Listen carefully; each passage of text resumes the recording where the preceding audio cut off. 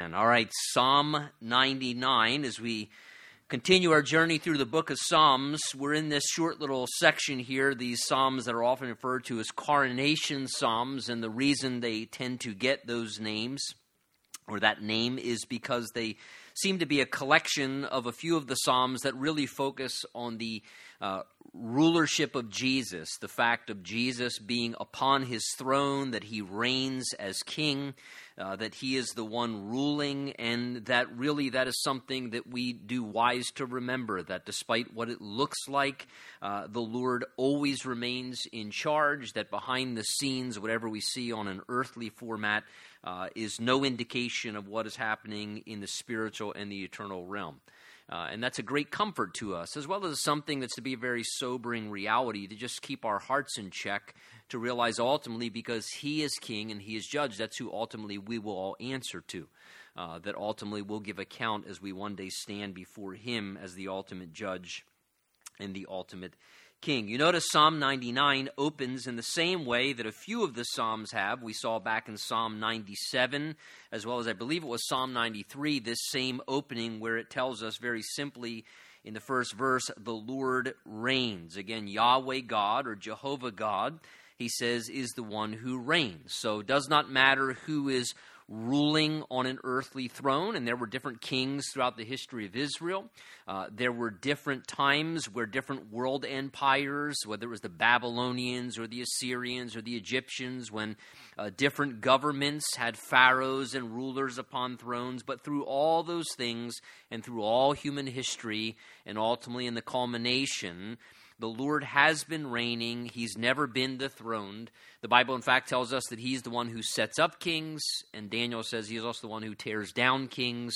And ultimately, things will culminate in his literal reign upon the earth. As our Lord comes back, one of the things he will do is he will literally rule and reign upon this earth, and he will take to himself his throne as the true King of Kings. Now, we saw in Psalm 97 the emphasis upon the Lord reigns, and there it said the Lord reigns, let the earth rejoice, and let the multitudes of the isles be glad. So there in Psalm 97, we're told that we should celebrate the fact that the Lord is reigning, and the fact that he is ruling, that he is in charge and reigning over all things is something that we should rejoice in, that we should celebrate, that we should be joyful about, that despite the gloom that we may see or our displeasure with who's on the throne in a sense from an earthly perspective, that we can celebrate and be joyful. Thank goodness that the Lord's still reigning. No matter what's going on, no matter what it looks like, thank goodness we can be joyful and celebrate the Lord is reigning. Now here, you notice the tone's a little bit different. Not that we should just rejoice that the Lord reigns, but that we should also be very reverent about that sobering reality. Because here he says the Lord reigns, Psalm 99, let the peoples, notice not rejoice, but let the peoples tremble. The idea is be in awe, be in reverential fear, because the Lord reigns. And the Lord is going to hold to count everyone, every nation, every person. And because the Lord reigns, he says this is something we should also be very reverential about, that the peoples should tremble. For he dwells between the cherubim, and let the earth be moved. The idea is be moved or shaken with fear, with a healthy fear and a reverence. Now here we're told that the Lord dwells between the cherubim, and that term cherubim is a plural form of one of the types of angelic beings. In the Bible, we see there's an archangel, those given that title categorically. There's also the seraphim, and we also speak of and hear of the cherubim, these different classifications of angelic beings.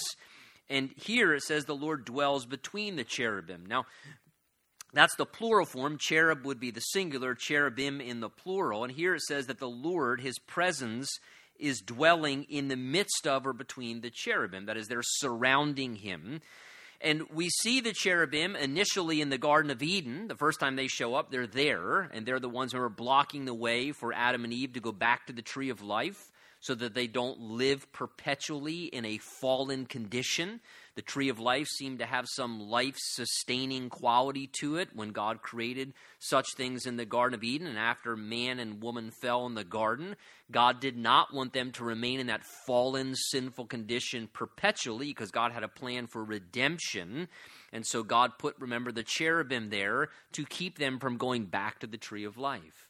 Now, we see the cherubim numerous other times. They end up being there as a part of the ornamental decoration on the veil going from the holy place into the Holy of Holies in both the tabernacle and the temple. Remember, it was divided into two chambers. The first room that you could enter into of the tabernacle or temple was where there was a table of showbread, there was the altar of incense, there was the golden lampstands. This is where the priests would go in and do their regular routine ministry work. And then there was that veil that separated the outer room from the inner room further back, which was the Holy of Holies, or the most holy place. And that's where the Ark of the Covenant was. And remember, on top of the Ark of the Covenant was the mercy seat, and it says that the mercy seat had upon it these two cherubim, which wings touched in the middle, and that was where God manifested his presence. That's where the glory, or the heavy, weighty, the kabod, the Hebrew literally is, the substantial manifestation of the presence of God was there in the holy place, and he was manifested as dwelling between the cherubim. And of course, all of those things were a picture in some way. It'll be interesting to see, but many of those things in the tabernacle and the temple, they were a picture of the actual heavenly eternal realm.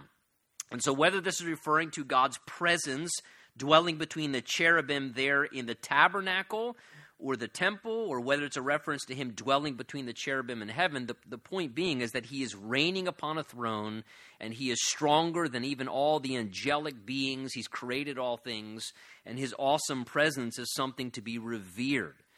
You notice when you see in the Bible, even the very angelic beings, Isaiah chapter 6 and other places, book of Revelation, where we see around the throne of God, the cherubim, the seraphim, they are all bowing down in reverence, and they're awe-stricken at the incredible presence of Almighty God. And they're in his presence perpetually and continually. And so the idea being is that if they stand in all of God's presence, if they tremble at God's presence, how much more as weak, finite, sinful, frail human beings should we have reverential awe towards the presence of God? You know, I shudder sometimes when I hear people speak very casually about God's presence. You know, talk about the big man upstairs, or, you know, when I get up there, I'm going to give God a piece of my mind. Well, he's going to give you a piece of his mind real quick. You're going to give him a piece of your mind? Do you know who God is? I mean, when they see angels in the scripture, people fall on their faces in complete fear. And this is angelic beings.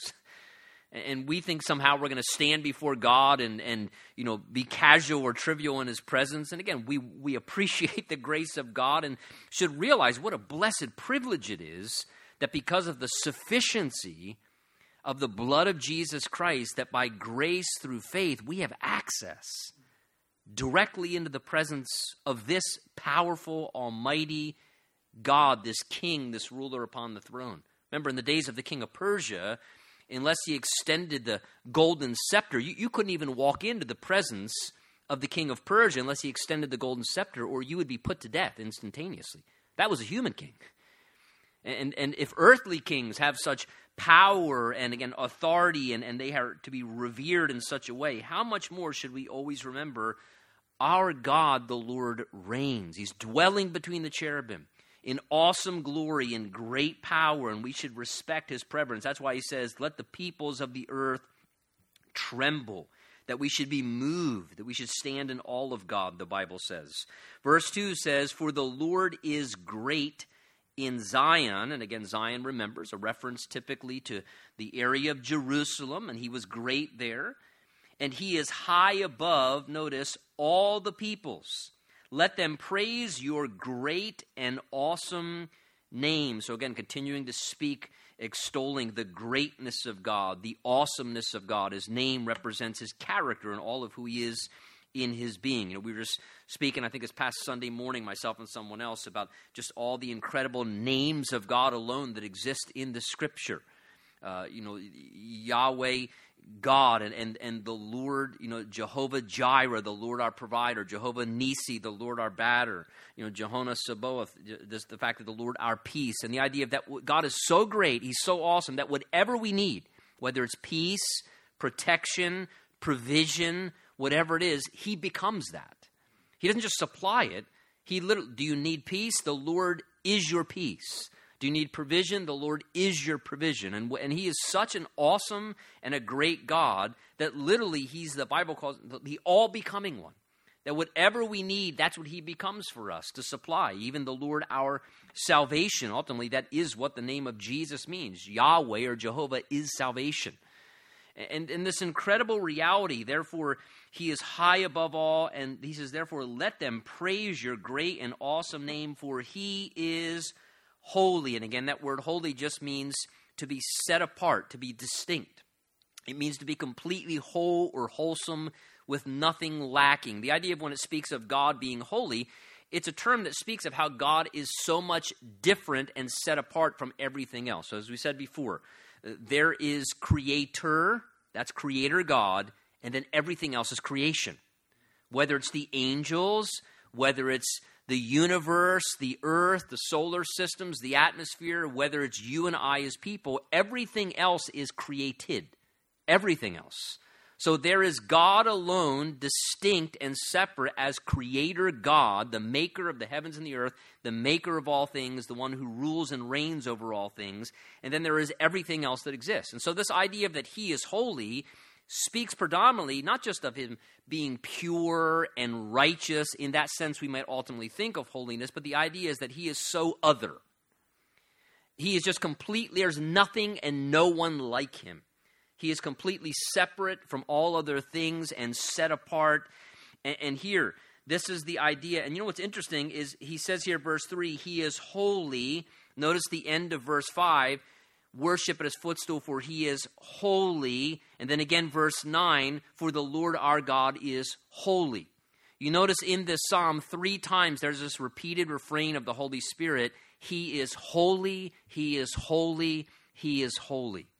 And here's what's interesting. Ultimately, in Isaiah chapter 6, what is the statement that comes forth as Isaiah gets a glimpse of the throne of God? And what does he hear? Holy, holy, holy. Repeated 3 times.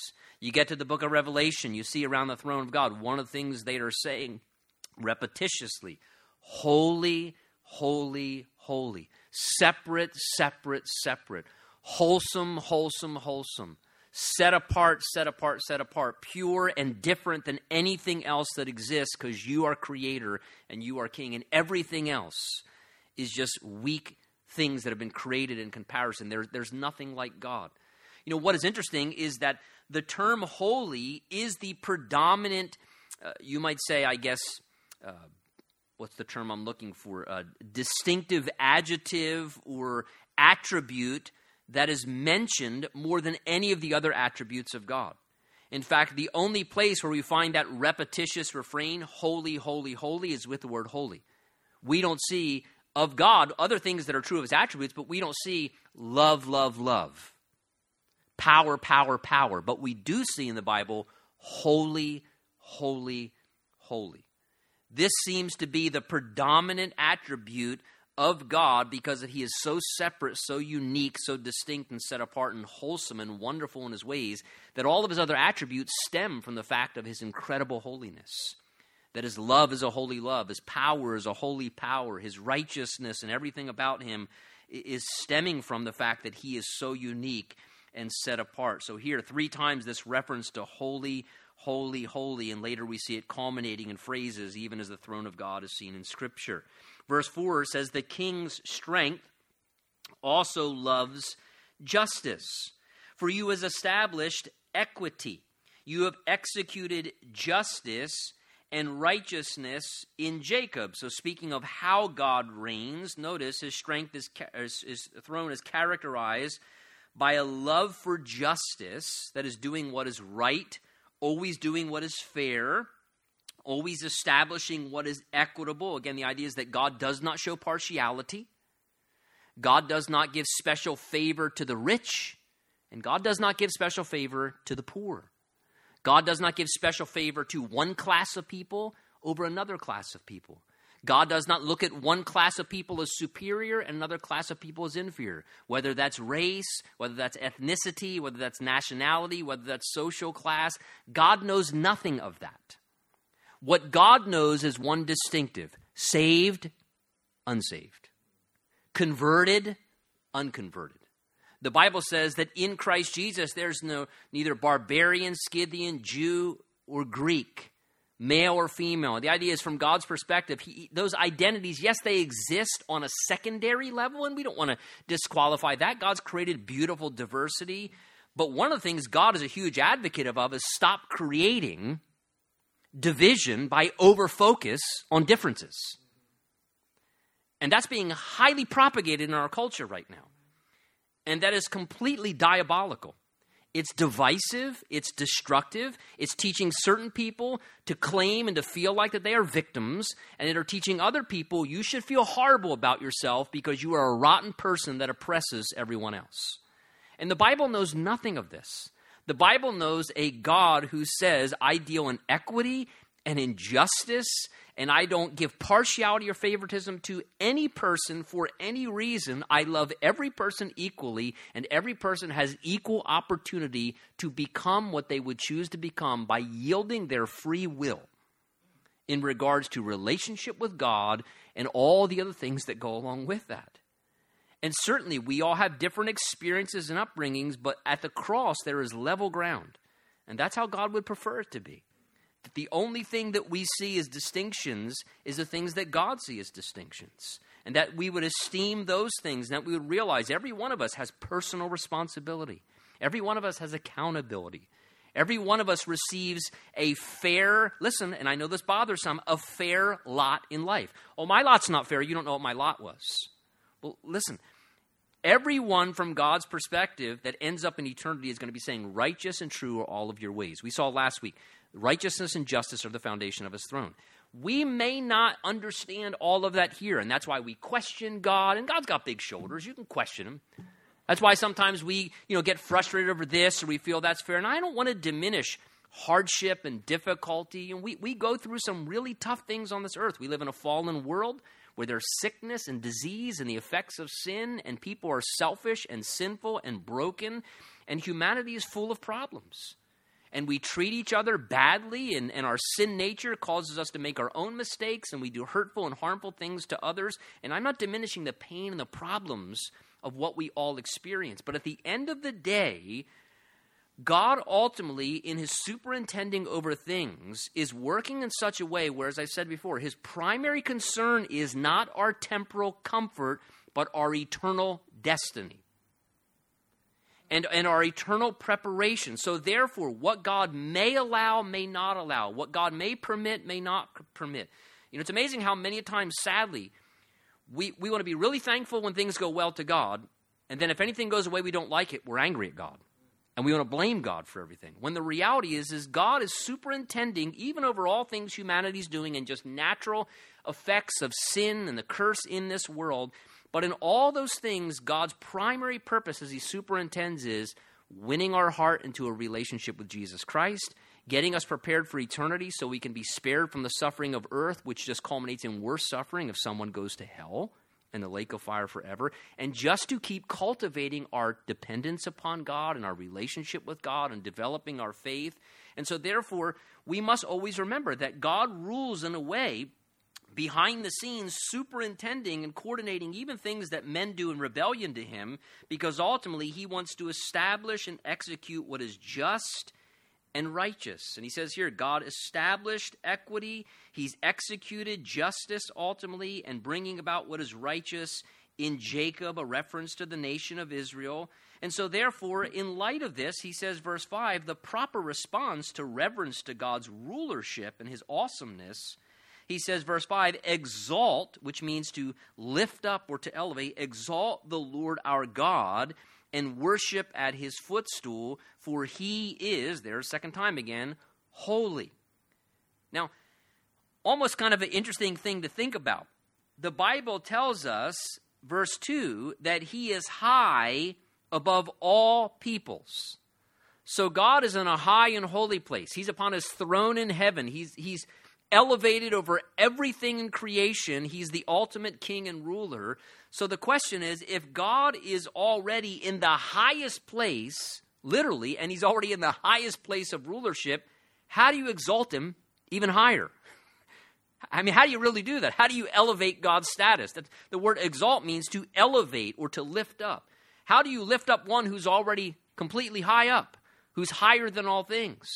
Well, the way you do that, the Bible teaches, is by lowering yourself, by humbling yourself. Because notice what he says here, worship at his footstool. What was the footstool? Well, the footstool was the place where someone would rest their foot upon something. And so the idea there is, and the scripture says that a few different occasions, it says on one occasion the tabernacle is God's footstool, speaks of Jerusalem as his footstool, and it just speaks even numerous times of the earth itself being God's footstool. And so what exactly he's referring to in this case, we're not 100% sure. The idea here is to worship, and the worship it means to bow down, to bow down or kiss towards.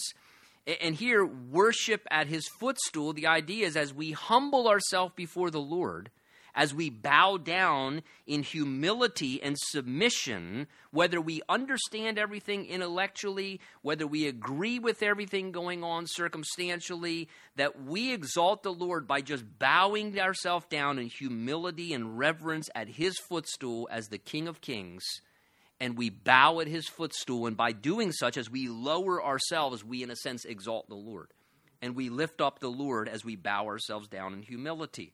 Verse 6, he then says, and Moses and Aaron were among his priests, and Samuel was among those who called upon his name. They called upon the Lord, and he answered to them and spoke to them in a cloudy pillar, and they kept his testimonies and the ordinance he gave them. Now, he couples together here, notice, three figures from the Old Testament.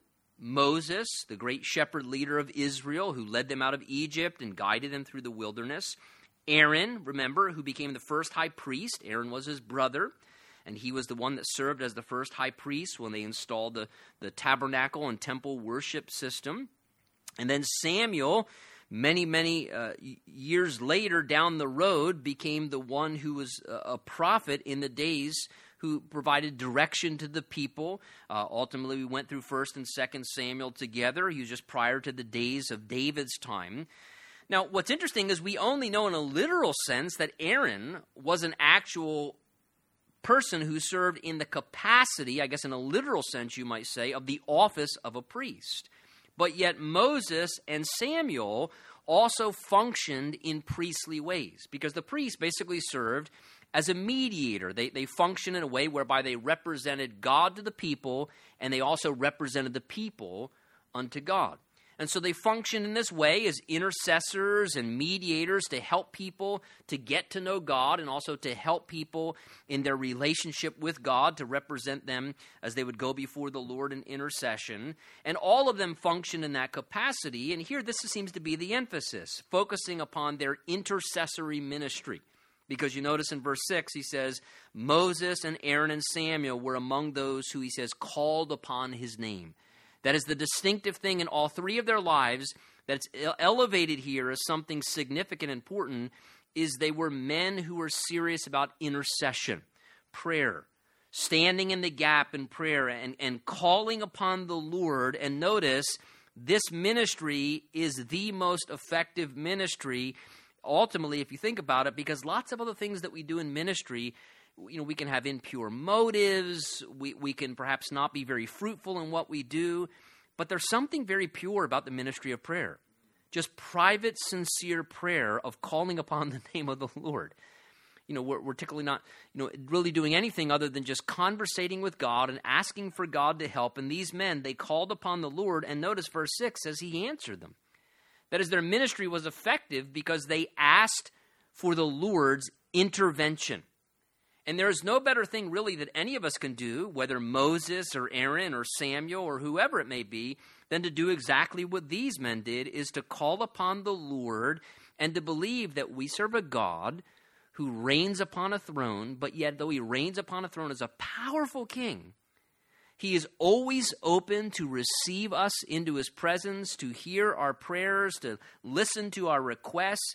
And he is a God and a king who answers, and he responds, and he acts on our behalf. And here it says, they called upon the Lord, and he answered them. And look, how much more is that of great value to you and I? The book of Hebrews tells us that we can come boldly to the throne of grace, that because of the work of Jesus Christ, we can come directly into the presence of God. Imagine that. And the one reigning as a king upon a throne who's very powerful is also the one who you can say, Father. That's incredible.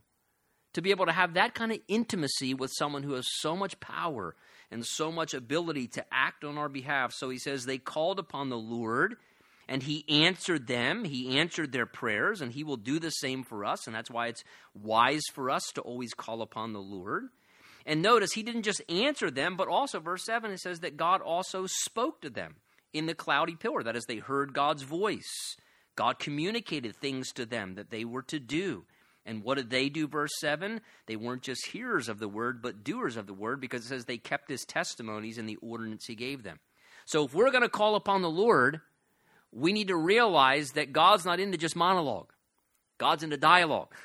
And so if we call upon the Lord, he may answer our prayer, but he also, in answer to our prayer, may say, this is something I want to speak to you about. And when he speaks to us about something, our job is to be responsive. So they called upon the Lord, he answered them, but then he also at times would speak to them, and their responsibility was to keep the testimonies that he gave to them. In the same way with us, that when the Lord speaks to us in our times of prayer, we're talking to him about something, and he says, okay, I hear what you've been talking to me about. Now, this is what I want you to do in light of that. This is the step I want you to take, or the act of obedience I want you to follow through with. Our responsibility is to carry out and keep the testimonies of he has given to us and obey him afterwards in obedience. He says, verse 8, you answered them, O Lord our God, and you were to them God who forgives. What a beautiful title, God who forgives. Though you took vengeance on their deeds, and then he comes back to that refrain again, exalt the Lord our God, worship at his holy hill, for the Lord our God is holy. So notice, he not only celebrates the fact that the Lord answered them, but here he refers to God in another beautiful description as the God who forgives. And that was very important because Moses was a great leader, but Moses was not a perfect man, right? Remember, Moses had his fair share of mistakes. He, on that one occasion, murdered one of the, Egyptians there when he got upset and angry and thought, God's called me to be a deliverer, so let me get to the delivering process. And he couldn't even bury one Egyptian in the sand successfully by himself. And Moses, on numerous occasions, made mistakes. He erred. And so Moses needed to not only know God, but he needed to know that God was the God who forgives.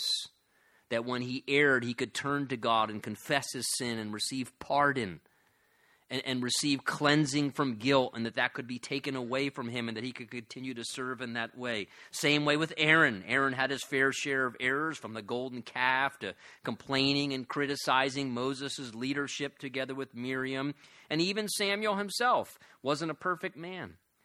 But even those who were great men of God were still men at best, and they all needed to know God. Though they prayed to him and heard from him, they needed to also know that he was a God who would forgive when they failed, because we all fail.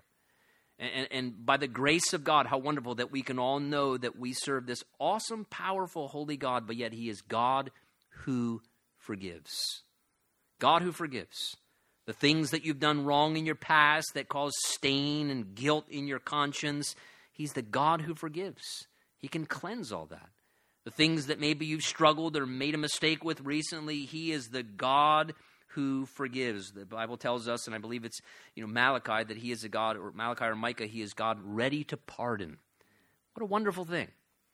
Ready to pardon. He's always looking to take away the guilt, the stain of our mistake. And no matter what you have done, there is nothing through the work of Jesus Christ and the blood of Christ that cannot be cleansed. The Bible says the blood of Jesus Christ cleanses us from all sin. He is the God who forgives. And, for many of us, that should be one of the greatest reasons that we want to exalt the Lord our God and worship at his footstool, just simply because of the great forgiveness he's brought into our life from our own mistakes. But notice he says, you are to them God who forgives, though you took vengeance on their deeds. So notice the connection there. Forgiveness and pardon from punishment removed. But yet God did allow at times the consequences, the natural consequences to still unfold. So he says, you are the God who forgives, yet you took vengeance upon their deeds. The idea is you allowed the consequences of sin and error to still unfold in their lives from time to time. And there is a difference. It's one thing to be forgiven. It's another thing to also still reap some of the consequences of our bad decisions. And sometimes it's those very consequences that keep us and train us from going back down that same path again, right? I mean, it's that when you burn your hand on the stove, it's the pain of burning your hand on the stove that sticks in your memory bank that makes you not want to touch the stove again. And so it's the same way. Sin is not just something that, is wrong. It's something that's destructive and painful and problematic. So sometimes God will allow the natural consequences, even in a very merciful way, some of the natural consequences to still be there, the struggle, the hardship, the difficulty, to be the very things that though he's already purged the guilt from us, he wants to purge the tendency to go down that path again. So God will let some of the consequence serve that purpose to really kind of take vengeance upon us in a measured way that we would not want to commit those same wrong deeds again. Psalm 100, very popular psalm. It's the only psalm that we're told is a psalm of thanksgiving, and it celebrates, again, the greatness of God and our relationship to him. He says, make a joyful shout to the Lord, all you lands. So again, the idea here is enthusiastic, passionate. Again, not just joyful singing, but here joyful shout. It's just a celebration to the Lord. Notice he says this should be done in all lands. All people should come to know him in this way. And then verse 2, he says, serve the Lord with gladness and come before his presence with singing. So notice we're told to do two things as an act of worship. The first thing as an act of worship is that we can serve the Lord as an act of worship. And notice he says here, serve the Lord with gladness. With gladness. The idea is the opposite of drudgery, complaining, feeling like it's obligation or a duty. He says if we're going to serve the Lord as an act of worship, we should serve the Lord with gladness. The idea is with a sense of appreciation for the privilege to get to do it.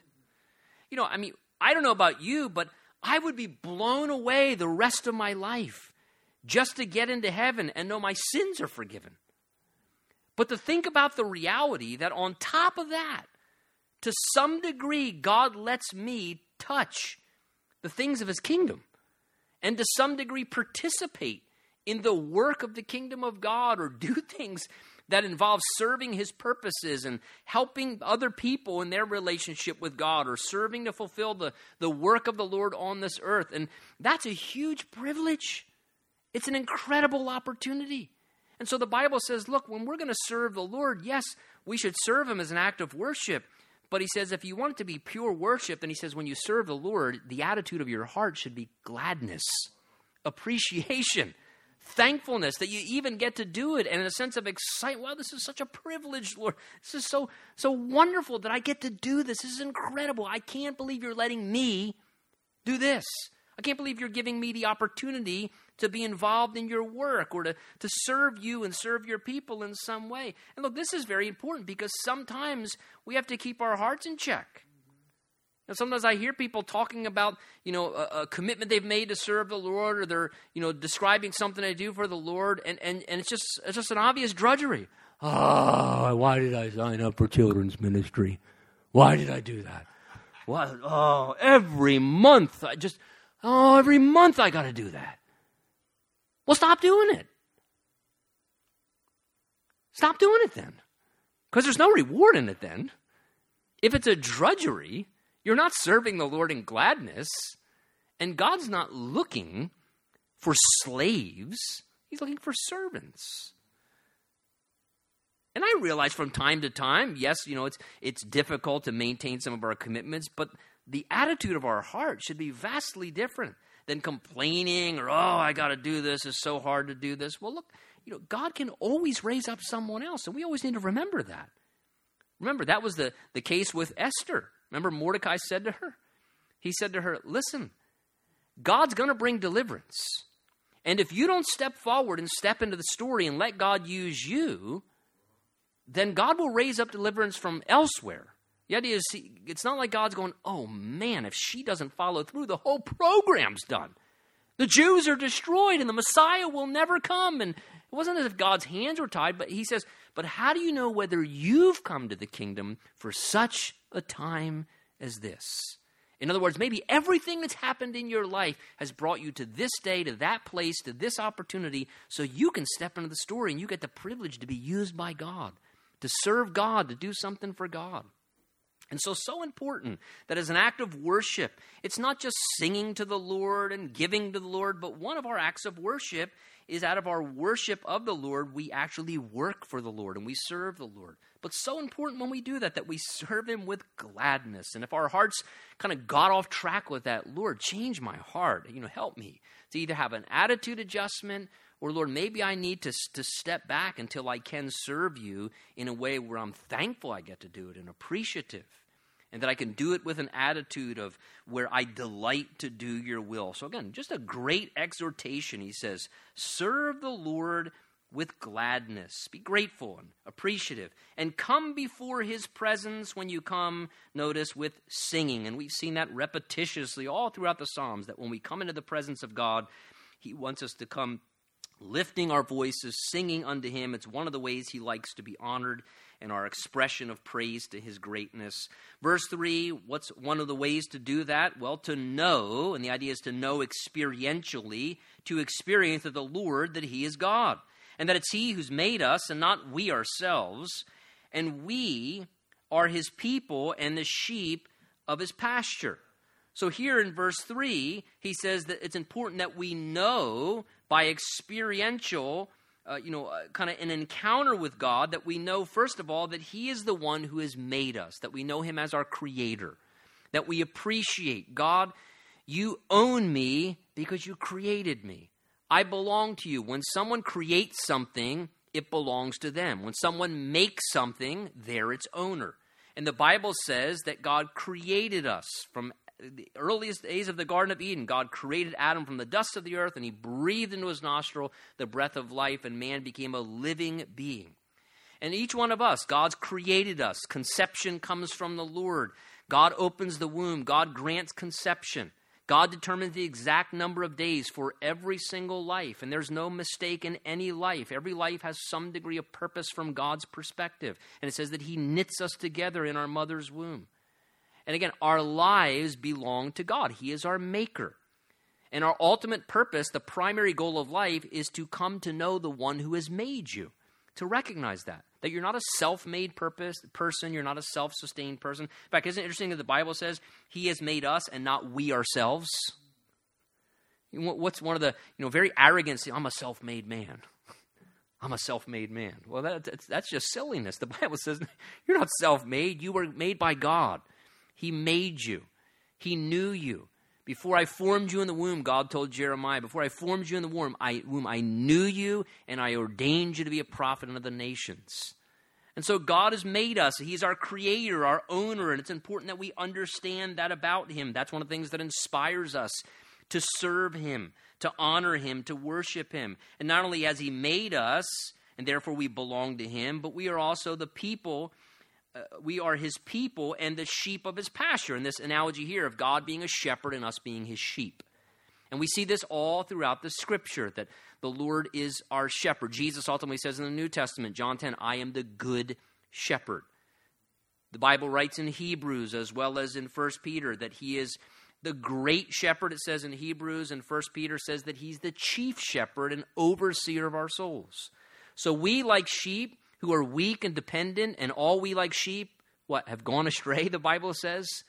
And that though God's made us and created us, we err in our selfishness and our sinfulness, and we wander off course from time to time. But like a good shepherd, he comes and he brings us back. And Jesus, through his redemptive work as the good shepherd, laid down his life, shed his blood, redeemed us back, and made us one of his own. And Jesus says, now my sheep, they hear my voice, they know me. And he leads our lives like a shepherd, taking care of his sheep, guiding us, feeding us, directing us, protecting us. And in a sense, we belong, from a New Testament perspective, to God in two ways. We belong to him because he created our lives, and then we belong to him in a secondary sense because he then redeemed our lives. After we wandered off as sheep, he redeemed us and became our shepherd in a spiritual sense, redeeming us back. And so again, these are reasons why, verse 4, we should enter into his gates with thanksgiving. Again, these are reasons. Well, I don't have anything to be thankful for in my life. Well, just read the prior verses. Yes, you do. Yes, you do.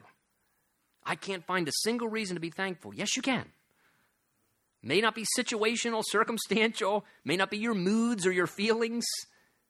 But he says, these very things that we can know about God and what he has done for us is the reason we can enter into his gates with thanksgiving and to his courts with praise. Again, a picture of coming into the tabernacle or temple area where they would gather together. And notice, be thankful to him and bless his name. Again, notice, be thankful to him.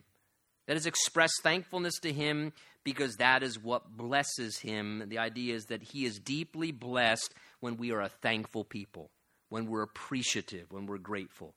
You know, and sometimes I think we struggle. I struggle getting started to pray. I struggle kind of, you know, getting engaged when it comes to, the worship meeting. Well, here the Bible tells us what to do. Here's the way that you enter into his presence, by entering in with thanksgiving and praise. That's how you get the spiritual motor going, if you would. I hate to use that analogy, but I struggle with prayer. Well, here's what you do. You just start thanking God and praising God and thanking God and praising God. And then all of a sudden, your spirit becomes right and you just start talking to God and prayer just takes off. You know, I often say like prayers a lot of times, the analogy in my mind is kind of like if you go down to the ocean and when the waves are coming in, the breakers or the white water, it's kind of hard to get past those. But then if you get past those out into the deeper water, right, then it's just kind of you get out into the deeper area and there's not all that resistance to getting knocked over. And I feel like prayer's like that. It's like you first start trying to pray in your flesh and all the inhibitions and the distractions and there's all the breakers, but you keep thanking God and praising God and pushing through, and ultimately then you just get out into the deep, where deep calls unto deep. And then you can begin to just start praying and spending time with the Lord as you enter deeply into his presence. You know, that's why we do what we do in the way that we do when we gather and we worship and sing and express praise and thanksgiving to the Lord at the beginning of a worship gathering. It's not just because it's kind of just a little format to kind of get everybody's, get everybody psyched up a little bit, and it's just kind of, let's get, spiritually revved up. So that's not the purpose. Nor is it the opportunity for everybody to get into church late, though many do that as well. Sadly, there are people, and let's just be very candid, where literally they kind of set their watch to use the song service as the exact opportunity to be able to get to church just late enough to get in before the closing song's wrapping up. I don't know if that's really honorable to the Lord. You can be offended that I'm saying that, but my goal is not to impress you. My goal is to honor our Lord. And when we serve such an awesome God who very clearly says, sing to me, come before my presence in singing, it's my responsibility to tell you that's what we're supposed to do. The song service is something that God likes, that God's worthy of. And that's why we do that. And so here, he tells us, again, if we need more reason, verse 4 or verse 5, for the Lord is good, and his mercy is everlasting, and his truth, that word truth literally means his steadfastness, his stability. That's the idea there. He is true, unchanging. He is steadfast and stable. It endures to all generations. So again, if we need more reason to come before his presence with singing, to be thankful and enter his courts with praise, the Lord is good. He's good. No good thing does he withhold from us, the Bible says. He is always good. Life may be bad, right? Sometimes life's bad. All of our lives. Sometimes life can get really, really bad. Sometimes society's bad. The world's bad. Maybe the outlook is bad. Conditions are bad. But the Lord is always good. And we can always still celebrate that. And we can always be thankful, Lord, no matter how bad it is, thank you that you're good. and that I can just rest in the fact that you are good and that your mercy, your unfailing love is everlasting. You keep loving unconditionally and being merciful. It never changes. And your truth, your stability, Lord, it endures through all generations. Well, let's quickly look at Psalm 101, one final short psalm. He says, and I will sing, again, of mercy and justice. To you, O Lord, I will sing. Now, this psalm, short 8 verses here, David seems basically to be writing these things. Our best guess here is probably at the very early part of his reign. Because if David were to write some of these things in the latter part of his reign, we'd probably scratch our head and say, kind of strange that you'd be writing that now, David, because some of the things that he says here, obviously, he doesn't do too well with long term. But it's believed that David wrote this psalm right at the beginning of his reign, right when he was coronated. And again, that would make sense because these prior psalms, 95 to 100, were coronation psalms representing the celebration of the reign and rulership, of God as king. And so perhaps that's why Psalm 101 is put here where it is, because it's believed that this was sort of David's coronation psalm, or I guess we might say that when David was put in place as king, this was like his inaugural address. So here's David's inaugural address. These are things that matter to me as I'm God's king. As I rule on God's behalf and I reign as a representative for him, these are things that matter to me. So if that's the case, then very interesting. And notice, what mattered to David? David said, number one priority for me, if I'm going to rule over people well or be a good leader, is I've got to be a worshiper. He says, I have got to be in right relationship with the Lord. I will sing of mercy, but not just of God's mercy, but also of God's justice, of his faithfulness. To you, Lord, he says, I will sing praises. Again, I can't mention it enough because the Holy Spirit repetitiously puts it there. Notice the will's involved. I will sing praises. It's a choice. And notice, he says, I'm not just going to sing, but he says, God, I don't just sing for the sake of singing. And see, maybe that's the problem sometimes where we get off track. We think it's just singing. It's not just singing. Notice he says, verse 1, to you I will sing. That changes everything, right? If I'm remembering that when I sing worship songs, whether I'm privately alone, driving around in my car, or standing in my kitchen helping with the dishes and putting on a YouTube praise and worship video and I'm singing to the Lord, I'm singing to the Lord. I'm not just singing. I'm not just trying out for American Idol. I'm singing to the Lord. So whether it's personally or whether it's corporately, we come together and we sing to him. To you, Lord, I will sing praises. And then he speaks of his behavior. And I will behave wisely in a perfect way. These were things David wanted to do. Now, the word perfect there doesn't mean no flaws. The idea of the word perfect speaks of integrity or guiltless. The idea is I'm not doing something consciously that I know I'm guilty of. We might use the term blameless as another term here. It doesn't mean perfect as far as no mistakes. The idea is I'm a blameless person. I'm not consciously doing something that I can be held guilty for. I'm not willfully being disobedient. David says, this is what I want to do. If I'm going to be effective publicly as a king, then David says, numero uno priority, I've got to have integrity in my private life. I need to live right personally. I cannot try and be effective publicly, he says, if I'm not behaving wisely. Oh, when will you come to me? Notice, I will walk within my house with a perfect heart. Same word there, blameless, a heart of integrity. And David says, this is where effectiveness begins. This is where true relationship with God begins. Who I am in my house. Who I am in my home. Because it is very easy to be one thing in our home and then be something completely different in public. And I'm not just talking about Christians. Lots of people are prone to this. We're all, in a sense, at risk of this. But that is something that is very important, is integrity, blamelessness, walking with God, being in right relationship with God, behaving wisely begins in your own personal life, in your own walk, walking with God wisely yourself, making good choices to please the Lord and honor the Lord, and walking within your own house with integrity. when no one else is around, where it's just you and your family. That is the true you. It really is. We have to know that of ourselves. That is who we truly are. That is the measure of our spirituality. That's why I tell people all the time, I thought I was starting to do pretty good spiritually as a young Christian man. I got saved right after high school. And I'm like, man, I'm kind of growing in the Lord here. And then God gave me a wife. And then all of a sudden I realized, man, I'm still sinful. I can't believe how selfish I am still. I can't believe how impatient I am or how rude I can be. And then, the Lord kind of puts a mirror up and he lets you grow a little bit within your house a little more. And then you start thinking, I'm getting this down now. And then we're growing and we're serving the Lord together. And then God says, I got another one for you. Here's a kid. Oh, my goodness, Lord. I can't believe how selfish and impatient. And then if you're really a glutton for punishment, you keep having more. And every time, right? And then God sends you to your job. And all of a sudden you realize realities about yourself.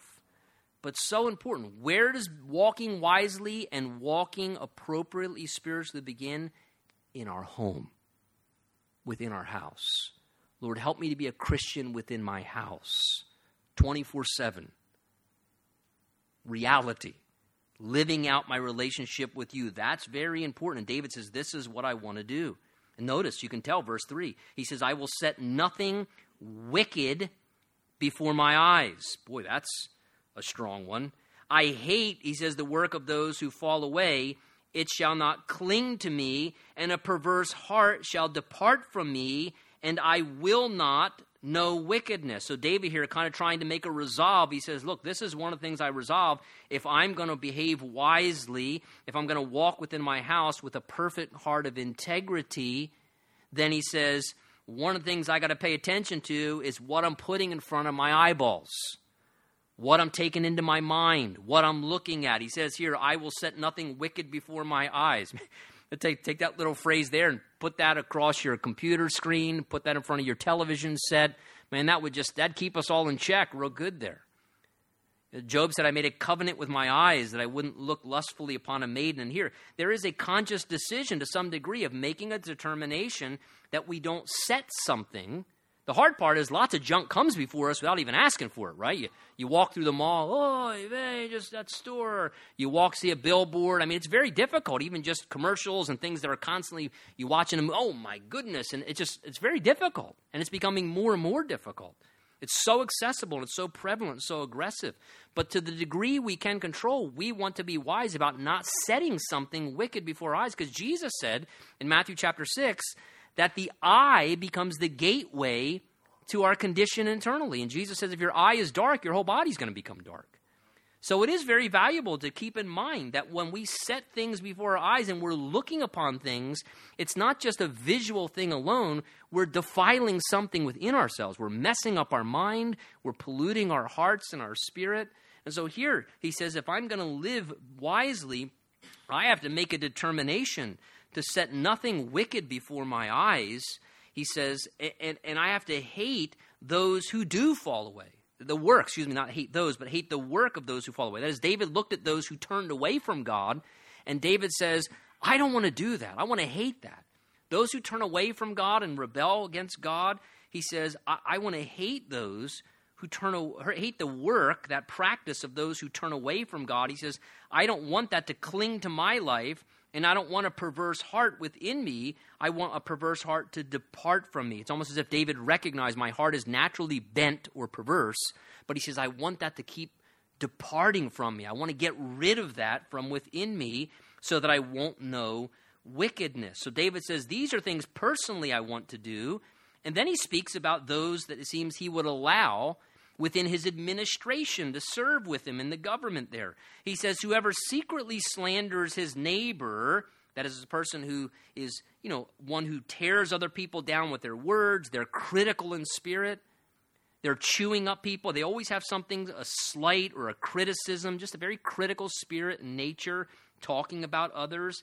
He says, him I will destroy, and the one who has a haughty look and a proud heart, him I will not endure. So David says, these are people that I don't want around me in my ministration.